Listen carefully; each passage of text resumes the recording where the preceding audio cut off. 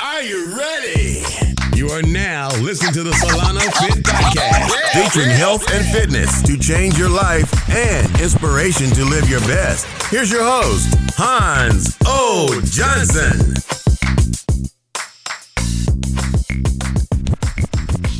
Welcome back. I've shared this clip of a coaching session with permission because it's raw and because its honesty represents something so telling, so honest about America's racial divide. How have you been?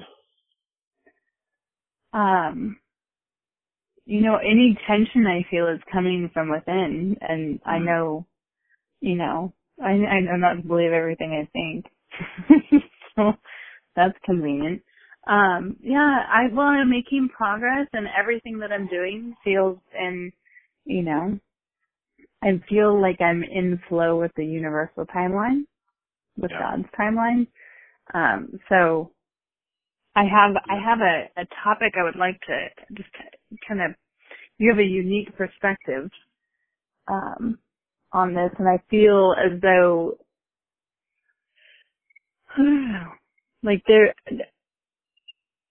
it's funny, I know there's not any specific action, I don't know that, but I don't feel that there's any specific action that I'm meant to take, but I feel like to have a clearer perspective, or not just, I don't know.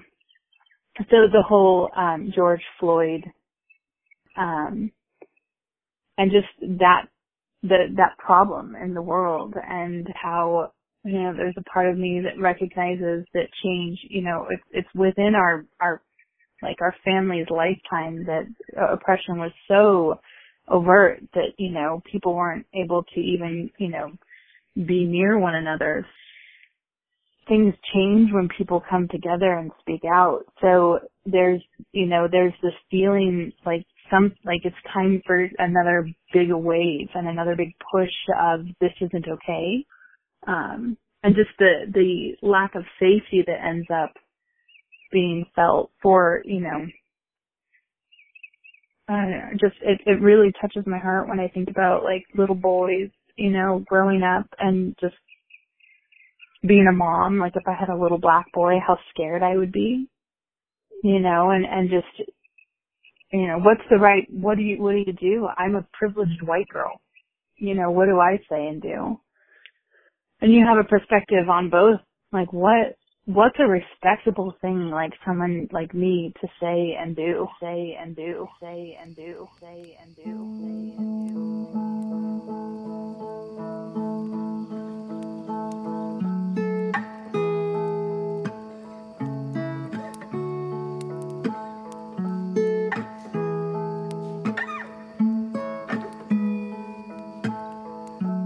The death and murder of George Floyd has galvanized the world over like few things have.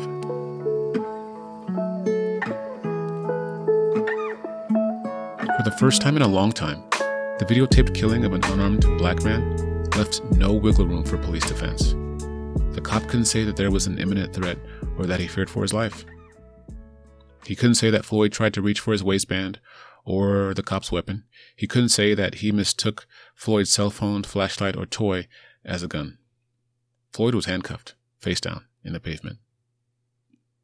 The scene appeared largely de-escalated, and that's evidenced by the cover officer standing there pretty calmly as the officer knelt into Floyd's neck for nearly 9 minutes. So now, in the 21st century, the world saw what black people have known since the 17th century: that America has never truly been the land of the free. Not all men have been afforded the right to life, liberty, and the pursuit of happiness. And the world saw it, and the world erupted. Because in his final moments, and perhaps for the first time, George Floyd was seen for what he was: a human being. Mothers who heard him cry for his own mother thought George was their son, and countless others saw him as themselves. Since the very beginning of America, African Americans have been othered. Othering is the undesirable objectification of a group, so in the American context it's based on race, and it serves to cast the ulterior group, in this case whites, as positive and better. You see, if I other you, then we're more different than we are alike, and your issues aren't my issues, nor my concern. I can marginalize you and your world with little to no consequence to my own. You see, as long as African American people are othered, their voices, their needs, their history, and their deaths can always be sidelined or minimized or rationalized away. It can be categorized as their problem. But this was different. For a brief moment, George Floyd's death cut through all the usual othering, and it touched the heart and the humanity of everyone watching.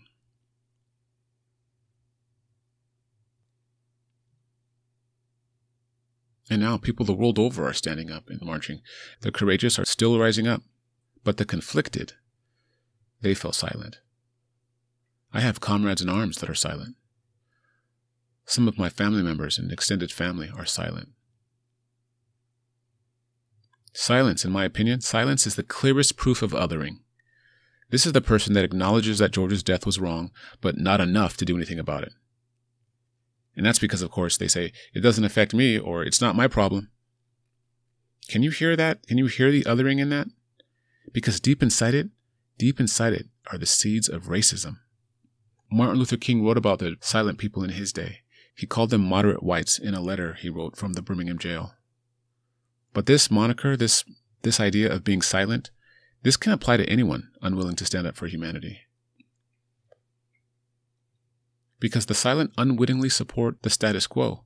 And to be clear, the status quo has always been about two things, white wealth and white supremacy by default. And that is not an exaggeration or an opinion. History bears it out. Redlining bears that out. The devastation of Black Wall Street in 1921 bears it out. The Rosewood Massacre in 1923 bears it out.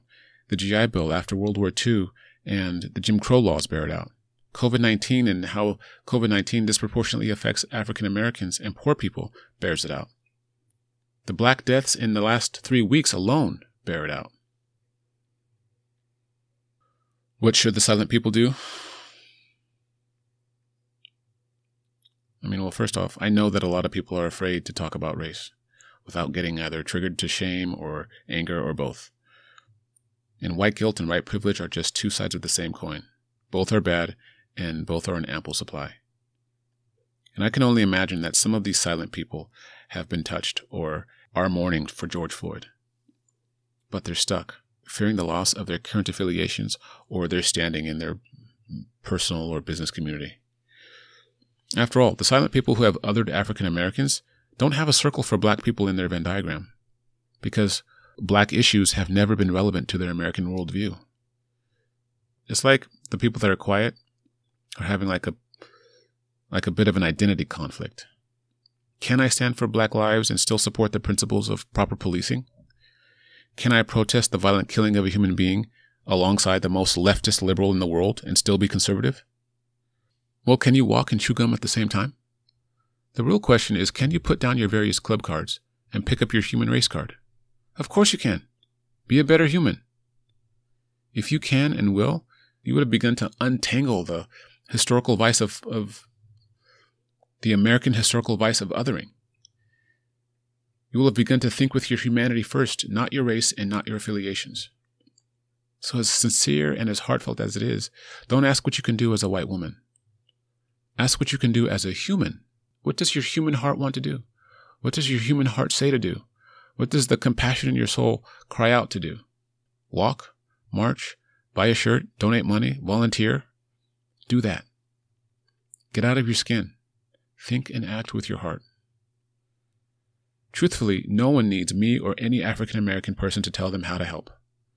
Help the way you can with your art and with your creativity, with your music, with your leadership, with your talents, with your email list, with your family, with your friends, with your vote. For those recently enraged, those who are either protesting or taking the stand already, I understand that talking about race can be challenging, and it may become even more challenging as time passes on. When I think about it, I think that some of the people out there, this might be their first time protesting. This might be the first time joining a Black Lives Movement. Some people probably never thought they'd ever join a Black Lives Movement.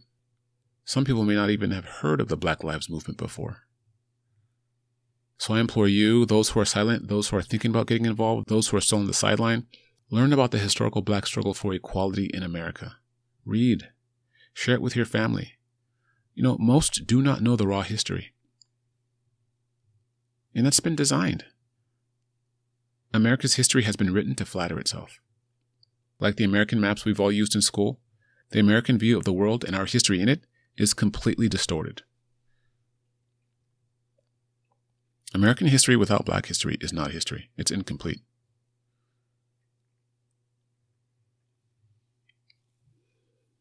When you look at the maps we used in school, 99.9% of us used a distorted map that shrunk certain countries and enlarged others. If you Google it and look, you'll find it. You'll see what I mean. Google the Peters map.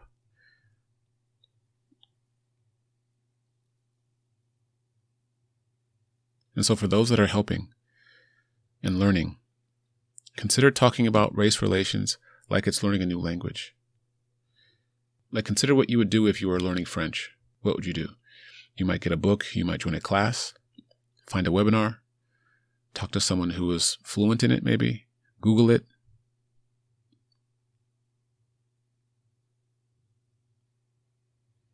Start small. Learning has always been about daring to expose our ignorance to new knowledge. It can be scary. It can be uncomfortable. And of course, it'll take practice, especially for those who have never seen America from the African American perspective. The good news is that you're human, and the Black community is made up of humans too. So you're in good company. We're at a turning point in history. The Black Lives Matter movement is international. And I think it's because that even though the focus is on the African American plight, the blatant disparity offends our collective humanity, and humans across the world feel like they can relate.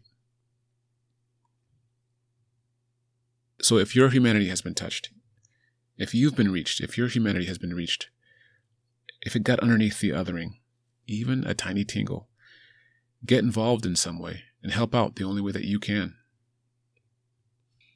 My brother works in Minneapolis and he's a surgeon, and he and his wife just walked out there into the grass and helped to protest, and that was what they could do in that moment, in that time. He's been swamped, of course, dealing with COVID and dealing with all of the stuff he has to deal with medically, but you start where you can. I belong to associations of coaches and therapists who were so willing to create content and webinars for those suffering from the emotional distress of the pandemic. So to them, I say, guys, there's a lot of distress right now in my community. We all just watched a man get murdered on national television. So African Americans are hurting, people are hurting, humans are hurting, people of all colors are hurting because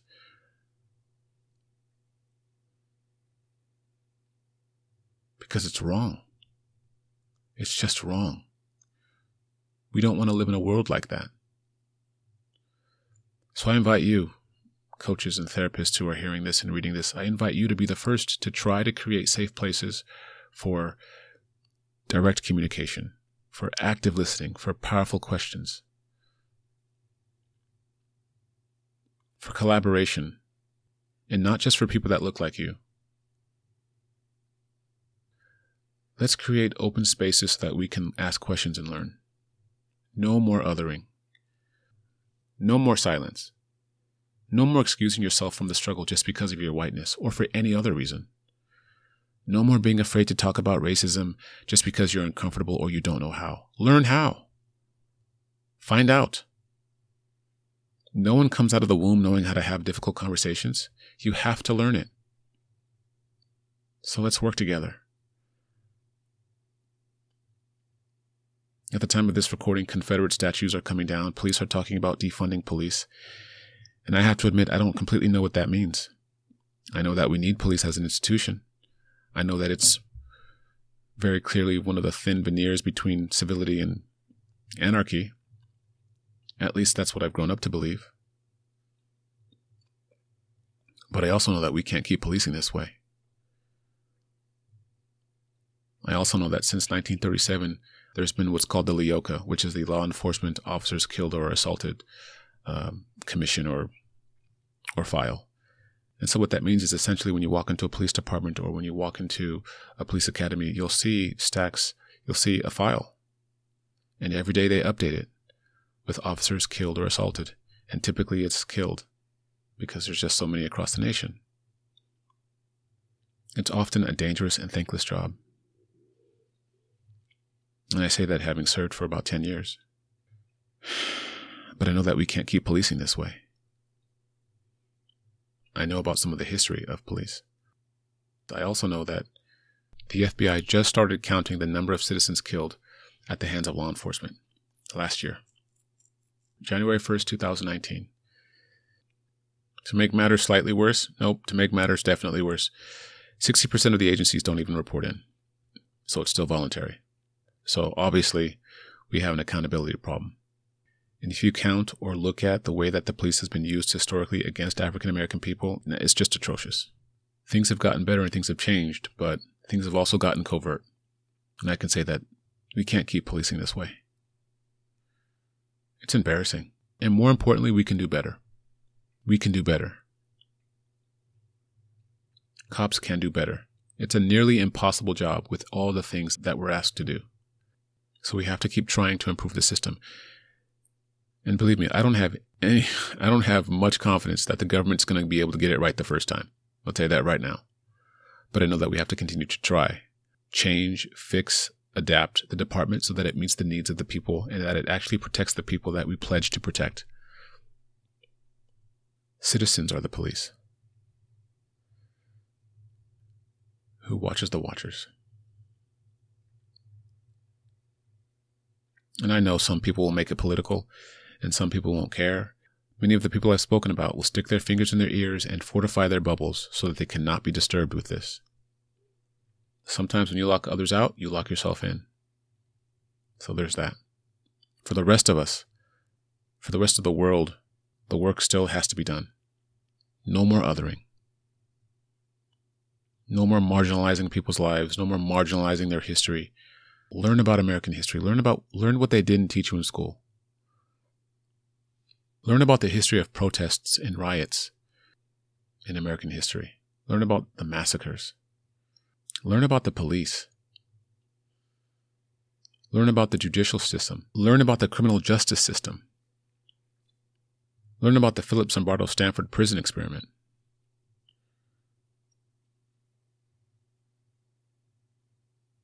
Learn about James Baldwin. Learn about Emmett Till. No more othering.